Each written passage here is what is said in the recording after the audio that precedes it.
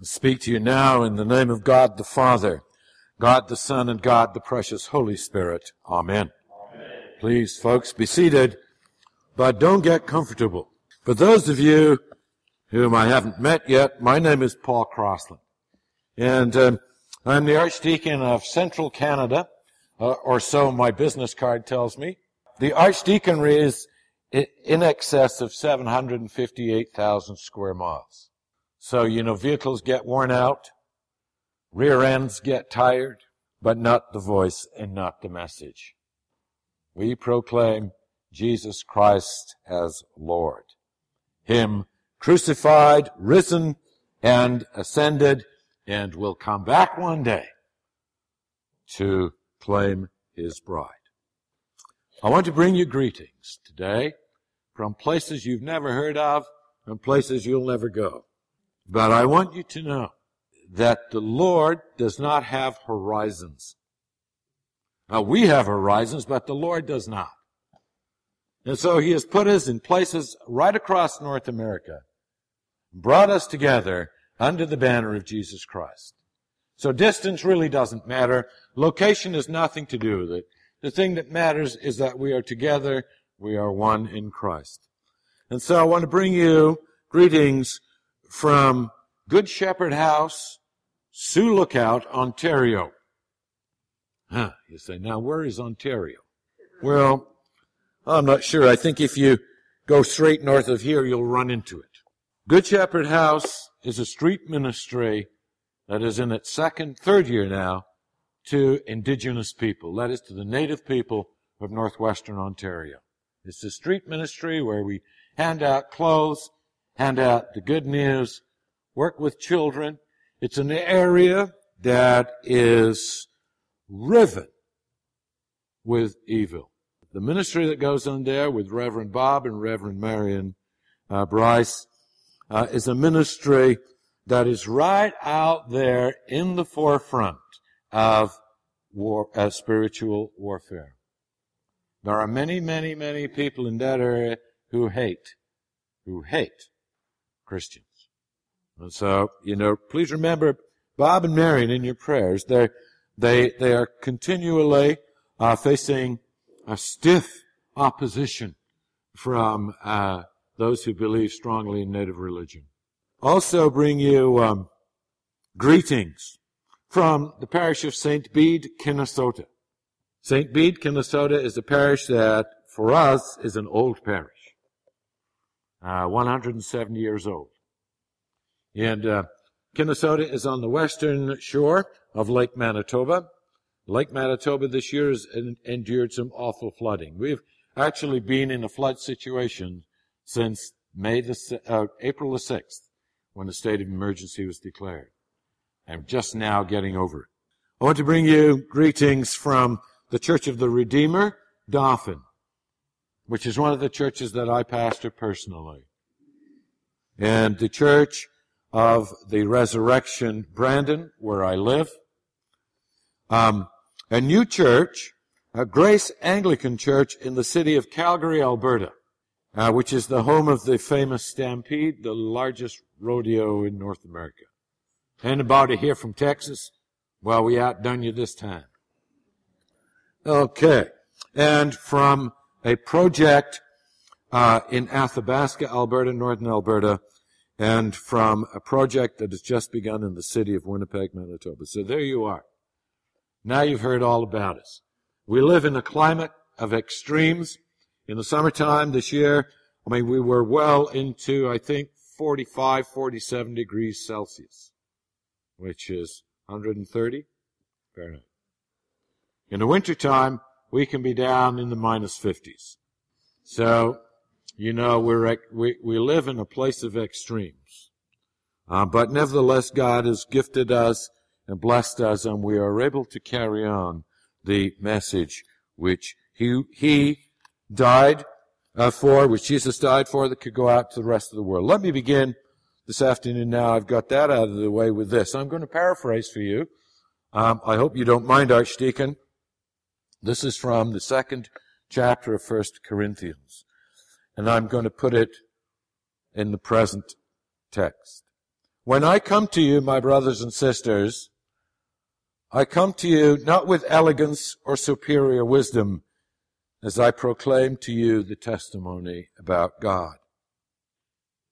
For I resolve to know nothing while I'm with you, except Jesus Christ and Him crucified.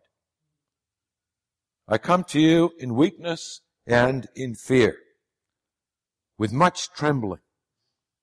My message and my preaching are not with wise and persuasive words, but with a demonstration of the Spirit's power, so that your faith might not rest on man's wisdom, but on God's power. We speak a message of wisdom among the mature, but not the wisdom of this age or of the rulers of this age who are coming to nothing.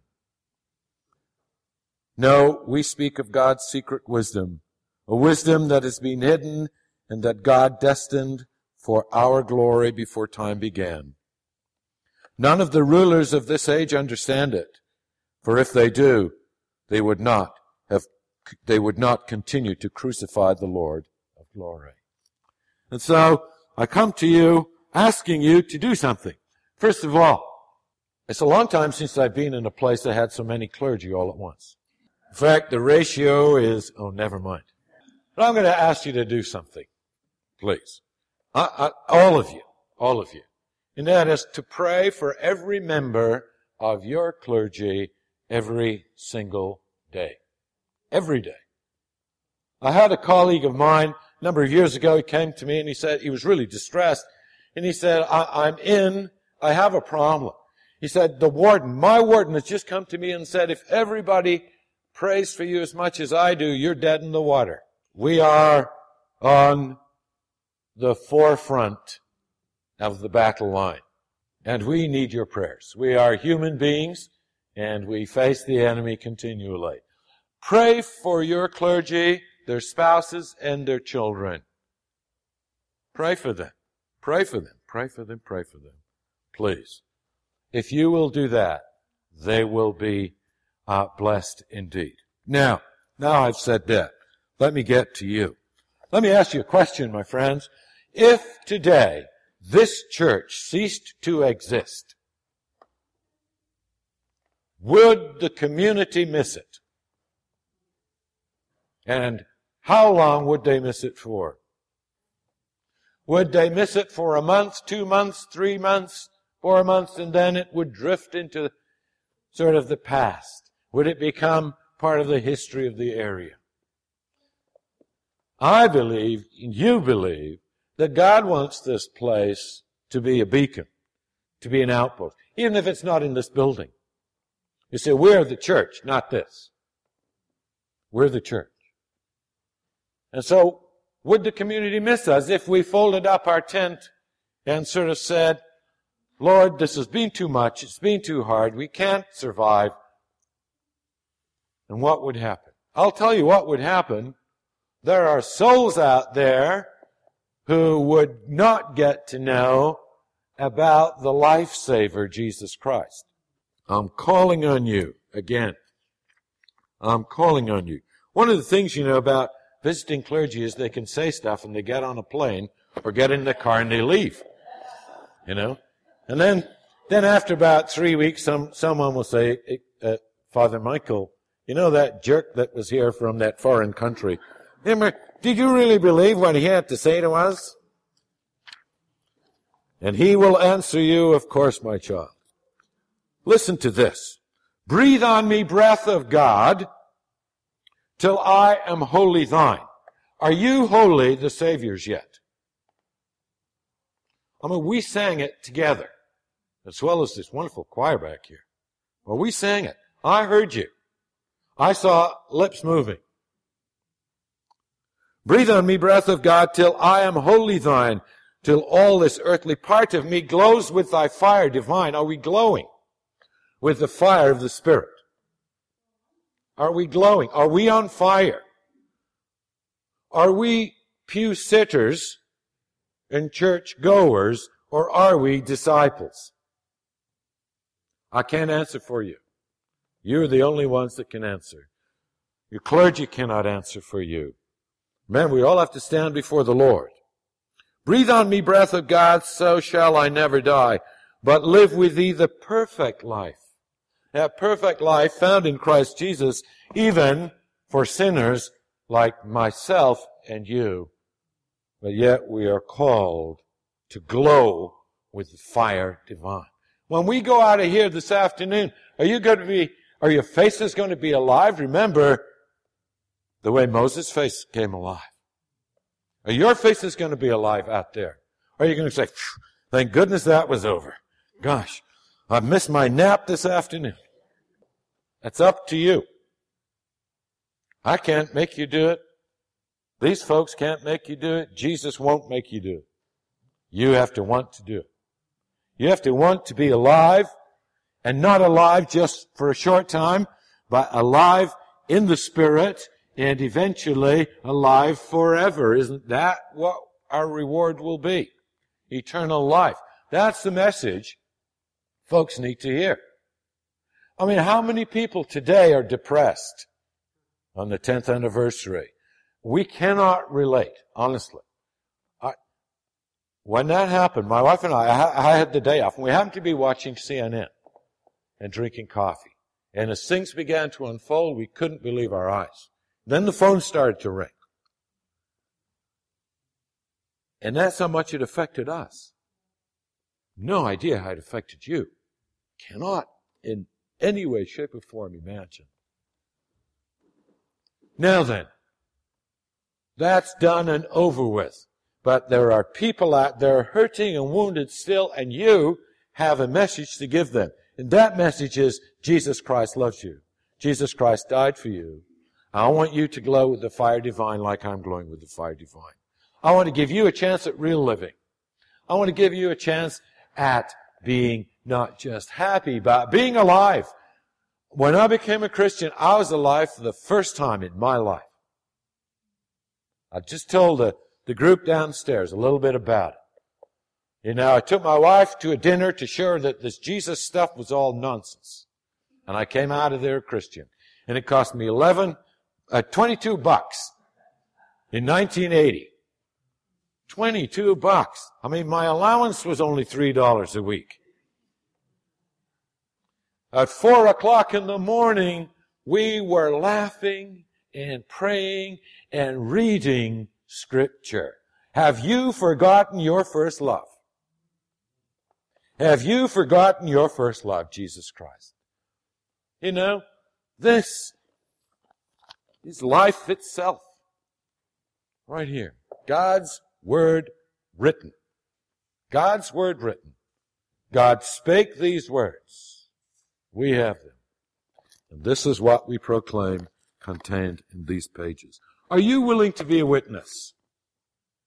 Are you willing to be a witness? Are you lot, you lovely people back here, willing to be witnesses, or are you falling asleep yet? Good show. Well, you can tell. Yeah, there's one back here. There's one back here. I know. As I said earlier to the folks, being a witness implies something. Being a witness implies that you are willing to be a martyr. Oh, now, that's something new. I came here to get life. I didn't come here to say I was going to die for anybody. Or I'm not going to endure hardships just because, you know, the priest says we should. You all know the other St. Paul. You're just getting to know me. Lord, have mercy upon us. And what happened to that guy? What happened to St. Paul? Did he have an easy time? No way. Who is name a famous television reporter?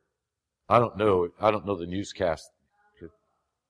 Tom Brokaw. Has he retired? Yeah. Was he a good guy? Okay, Tom Brokaw. Tom Brokaw is going to interview St. Paul. Right? Can you imagine? Okay?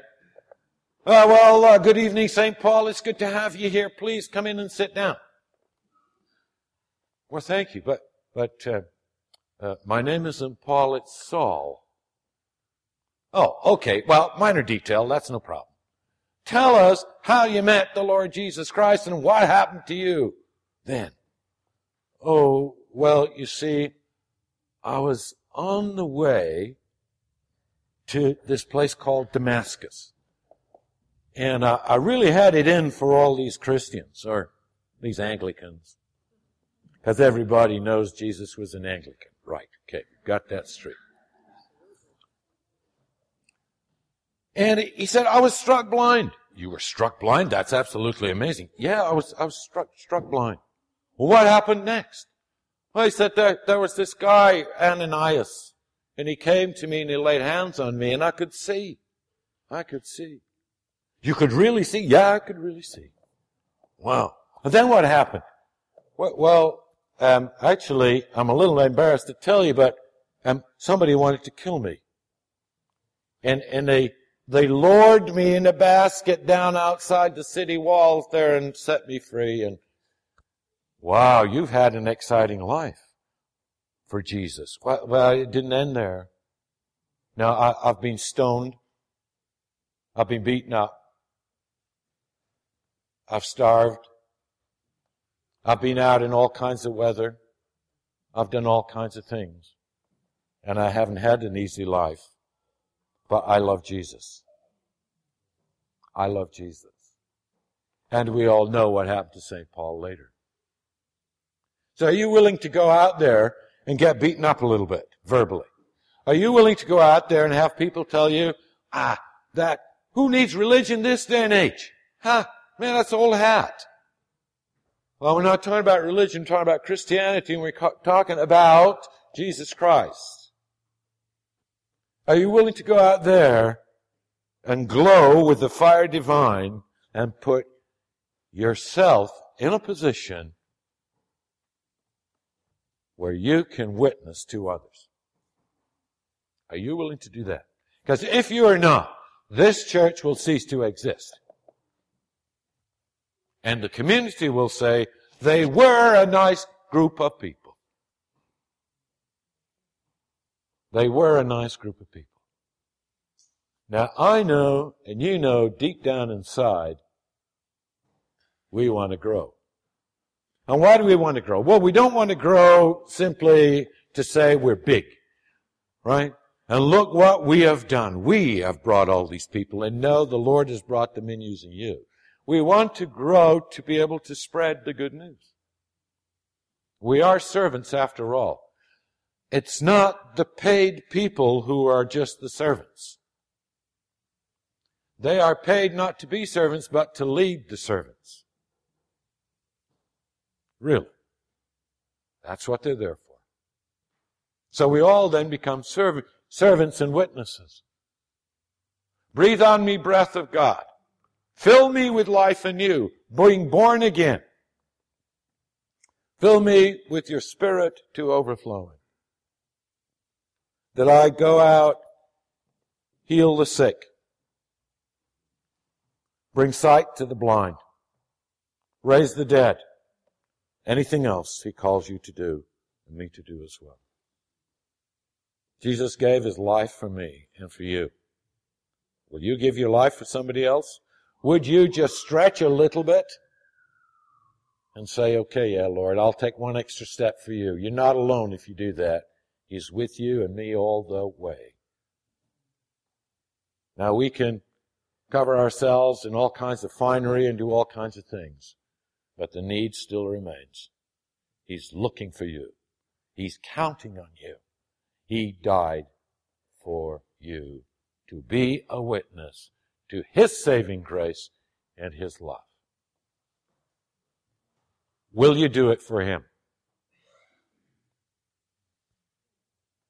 Amen.